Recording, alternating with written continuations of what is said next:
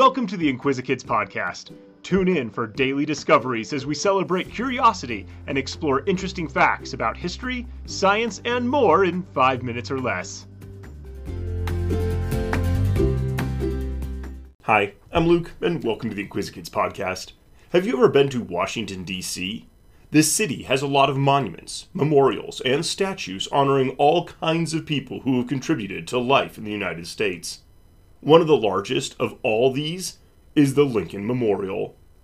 The Lincoln Memorial sits at the end of the National Mall in Washington, D.C. It was designed by architect Henry Bacon, who used the Greek Parthenon as inspiration. He thought it was fitting because Abraham Lincoln was a president who defended democracy, and the Parthenon is in Athens, the birthplace of democratic government. Lincoln Memorial is a large cuboid, 190 feet long, 120 feet wide, and 99 feet tall. The stairs on the front of the memorial lead from the reflecting pool up to the main open room where the statue of Lincoln overlooks the National Mall.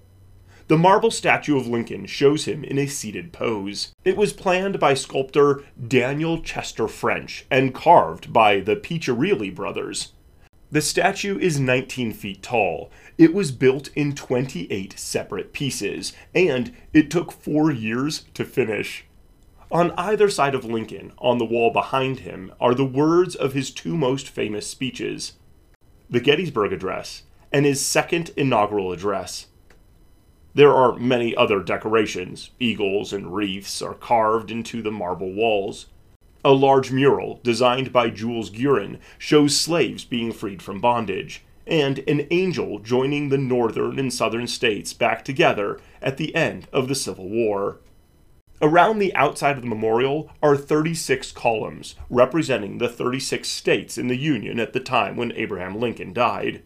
The state names are listed above each column. Around the top of the building are the names of the 48 states that were part of the Union when the memorial was dedicated.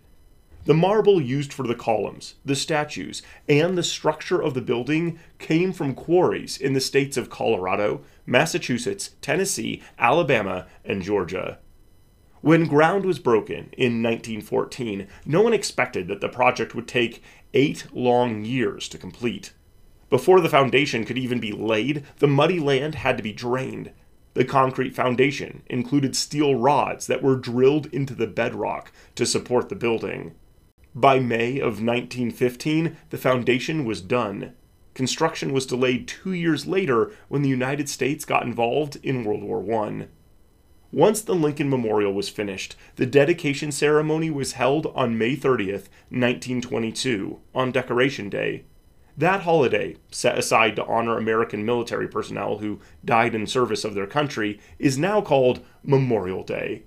50,000 people showed up to the ceremony in Washington, D.C. President Warren Harding gave a speech, and Robert Lincoln, the only surviving son of Abraham Lincoln, was there to hear it. Former President Taft, who was then the Chief Justice of the Supreme Court, also gave a speech, along with Dr. Robert Moton, the principal of the Tuskegee Institute.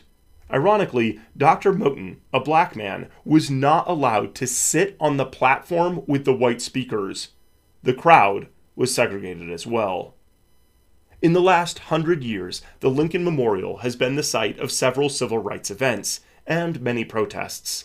In 1939, Marian Anderson sang a concert at the memorial.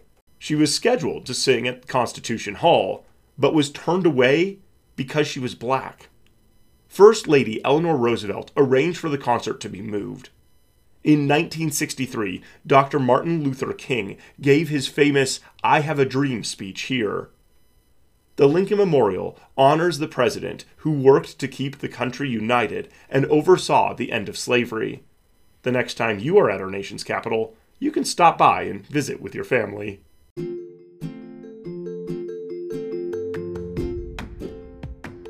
Thanks for tuning in to the Inquisikids podcast. If you want to see the sources we used for this episode or send us some listener mail, you can find links in the episode description.